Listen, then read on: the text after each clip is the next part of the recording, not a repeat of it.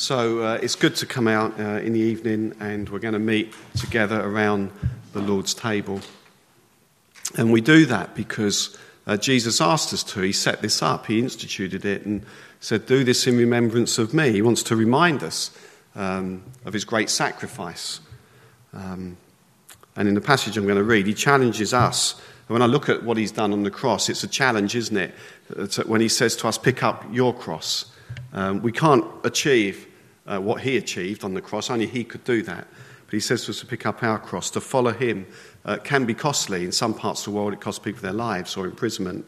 For us, it might be some ridicule or some prejudice.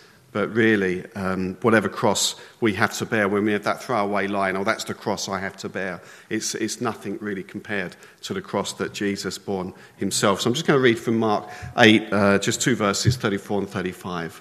Then he called the crowd to him along with his disciples. And straight away, he's got his followers already. There's his disciples that are following him. Disciple means one who learns, and they're with him. But he calls the crowd to him.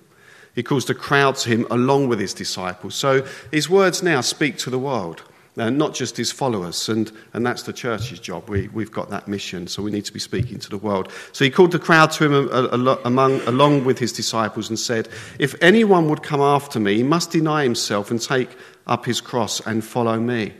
For whoever wants to save his life will lose it. But whoever loses his life for me and for the gospel will save it. And I guess, along with other leaders that I've met with recently, I've met with some of the Essex Baptist ministers recently, and I quite like the fact that we're known as the Essex Boys in the EBA.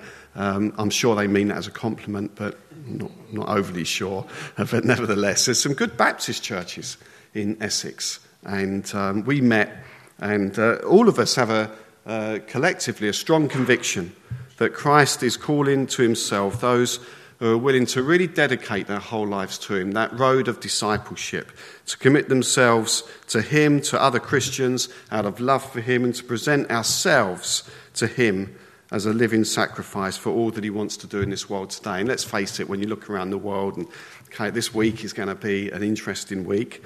I think people will be writing their PhDs on this in years to come. With the chaos that's around us, it's good to know that God actually ultimately is in control. And actually, we've got a mission that we need to be getting on with. In the midst of all these things, people are confused and they're hurt and they're broken. And we have a chance as Christians as we pick up our cross, because it does take sacrifice to bring shalom, that wholeness, wholeheartedness and wholeness in God to people.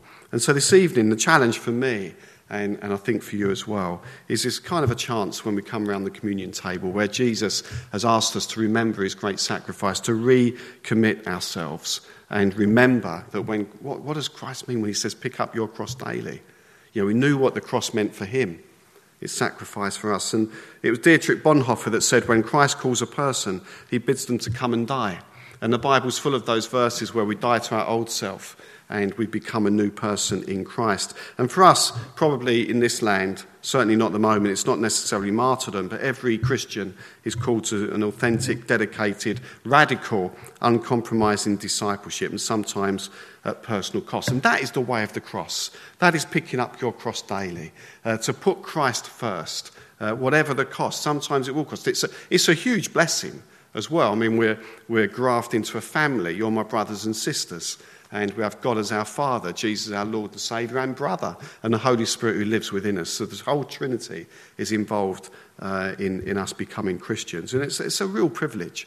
And so when we pick up our cross daily, we have to remember that the sacrifice was made for us.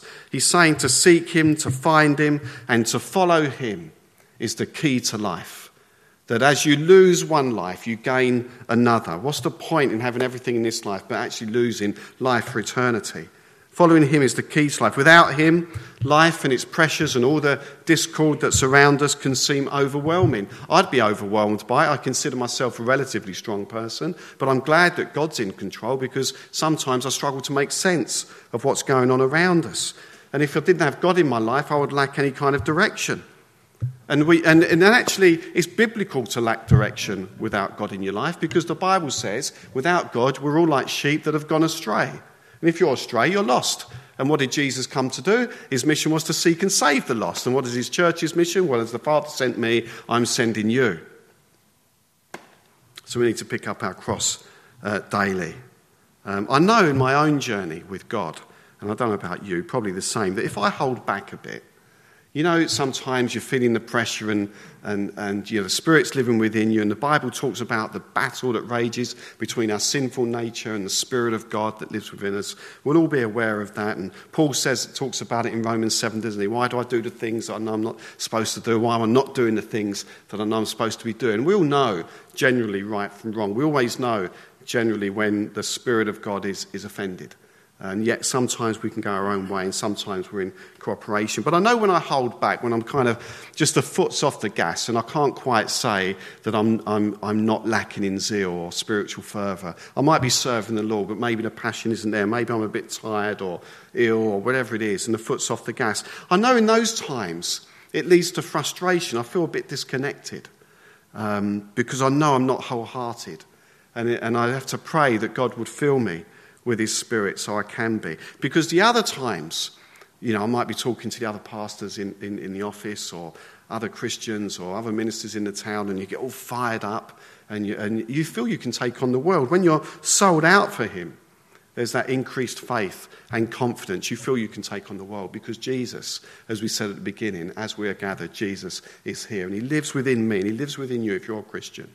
And actually you can do, as we always say, immeasurably more than you can ask for or imagine. So, picking up our cross daily, we've got to recognise that we've been called by Jesus. He knows us by name, and he's called us. And although we've accepted, he was searching for us. He came to seek and save the lost. And in Matthew 4:19, Jesus is walking by the Sea of Galilee. He sees two fishermen, Simon Peter and his brother Andrew. And he says, "Come and follow me, and I will make you fishers of men." Straight away you see there, come follow me. And we're pretty good at that in church. But then he gives them a job to do. He said, I'm going to make you fishers of men. He doesn't go down the whole, let's find out what their spiritual gifts are, and let's take a few surveys and what their character's like, or we don't want to jump on them, they've only just joined the church. He doesn't actually say that they've followed him yet. He says, come follow me, and I will make you fishers of men. He gives them the mission straight away. And of course, they responded in verse 20 of that passage. It says, at once they left their nets and followed him. There's a change of life. Verse 22, they left the boat and their father, things that they could have hung on to. They were beginning to pick up their cross. It was sacrificial. They left what they knew and they followed him. The noun for disciple is used in the New Testament 264 times. And in secular Greek, the word means an apprentice or a student of a subject.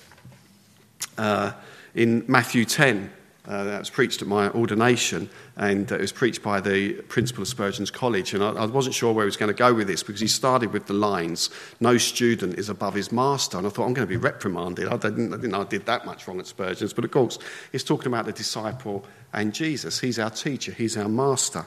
And if you're in the trade, on the tools, or whatever you want to call it, you're a plumber or electrician or sparky or chippy, you have to serve an apprenticeship. My son's an apprentice plumber at the moment. We're hoping he graduates this year and might even fix our taps for us. You never know, do you? But an apprentice learns from the one who's teaching. He watches, he listens. And so therefore, as we pick up our cross daily, we need to, the youngsters at the various festivals we used to go to would have the bracelet, wouldn't they? WWJD, what would Jesus do? And I never wore one. But it is something I say to myself in any given situation.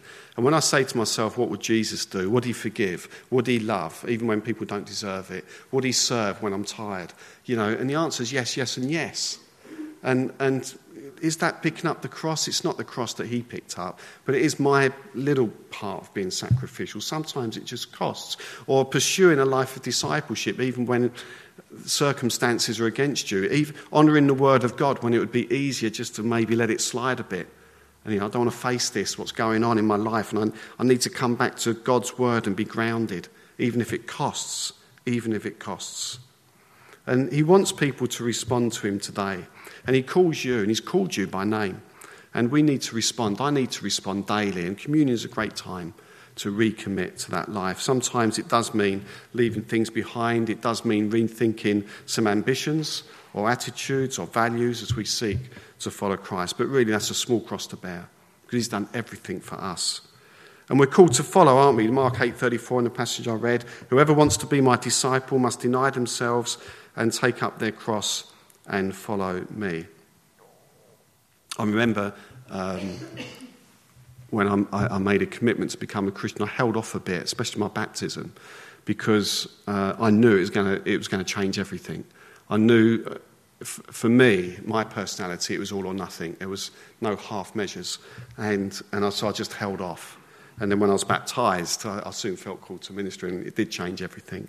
The Bible talks about counting the cost, but true life is only found in him. And the disciples of a Jewish rabbi at that time, they would submit themselves to their master until a time when they would leave their schooling and become masters or rabbis themselves. But Jesus calls his disciples to a wholehearted obedience for life. And effectively, we don't really graduate this side of heaven. We're continually learning and trained by him. When I was broken, the city's trying to redeem itself a bit, and they're not beyond redemption. But you'd get these little tests come up on the computer screen, health and safety and anti-money laundering. And we'd have to do one once a month. And the only reason we did it is so the firm could say to the FCA, we're training our people in these things. But it was a constant reminder. And you went over and over it, and then I could tell you every law on AML, anti-money laundering. And actually we do this. Jesus, it reminds us we should not forget the sacrifice. We should not forget the cross that he picked up for us. And we must keep in step with the Spirit of God who challenges us internally.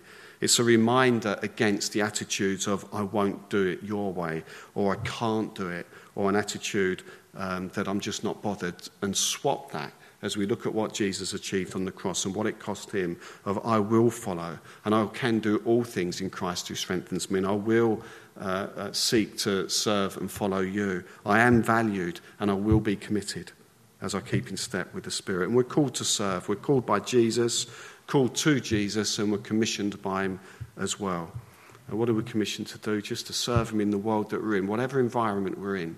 And it's a bit costly sometimes. Might be offering to pray for someone down the high street. Might be to visit the sick or pray for healing, to clothe people, to feed them, to drive out the demons, to preach, to heal and deliver. This is the ministry of Christ, and we're all called to it. When Jesus called Simon and Andrew to follow him, he said he would make them fishers of men. Later on, the 70 were sent in the same way. The Great Commission, they were called by him, to him, and sent by him as well, but not alone, with the presence and power of the Spirit. So to finish, Christ calls you. He calls you to pick up your cross daily. He calls you to follow him, calls you to serve. He is alive and he's personal. And as we're gathered, Jesus is here. When Buddha was dying, his followers asked how they could best remember him. He told them not to bother. He said that it was his teaching, not his person, that counted. And it's different with Jesus. Everything centres around him. And unashamedly, he pointed to himself. He said to know God, to know him was to know God. If you've seen him, you've seen God. And discipleship is knowing him, loving him, believing in him, and committed to him and his mission. He's revealed in the Bible, but he's alive. And you can encounter him through his word, his presence, and his Spirit. And we encounter him when we take communion. It's a sacrament in the Baptist church, somewhere where God promises to meet with us. Not the only place, but we can be assured that he's with us in this. And so, you and I, our little apprentices, as we go about serving Christ and being his disciples, you're people who go as sent. That's what apostle means, actually. It just means one who is sent. You're sent into the world, and Christ has called you. And the only question that's left for us this evening is, what's your answer? And will you pick up your cross daily? Because there's a world out there that's confused, again, especially this week. A lot of questions, a lot of distractions, going down the wrong way. And as we come to the communion table, we're reminded of Christ's mission for us to seek and save the lost. And then the mission that he gives to his church, which is to go and seek and save the lost as well. Let's recommit as we break the bread. Gary's going to serve communion to us after this next song. And we're going to serve one another as we break the bread and drink the wine, remembering the body and the blood, that was Christ picking up his cross for you. I've got a son. I don't think there's anything in the world that I would give him up for. It would just be too painful for me. Yet God gave up his son for you. And he picked up his cross for you. He wrestled in Gethsemane for you. And he chose to go to the cross. Steve Chalk says about the theology of atonement that if we believe in substitutionary atonement and believe that it's God's wrath, then it's a classic case of cosmic child abuse.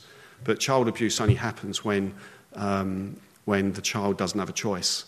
And actually Jesus, it's not child abuse, Jesus chose the cross. He chose it because he loved you so much. And it cost God everything. I can't imagine asking my son to do that or even witnessing it. It cost God everything, cost him his son. And Jesus, in his anguish, chose to go to the cross for you. No wonder he said, do this in remembrance of me. So as we gather around the table, we're going to worship first, right, John? And then Gary will serve us with the bread and the wine. Let's take this seriously. The Bible's clear. We should take this in a serious manner. And actually not to. There's warnings. So get your hearts right. Recognise that Jesus has paid for your sin. Psalm 51, make us whiter than the hyssop and whiter than snow. He's cleansed us from our sin, but we do need to get our hearts right before him. So, John, I'll ask you to come up and lead us in worship, and Gary will be ready to serve communion.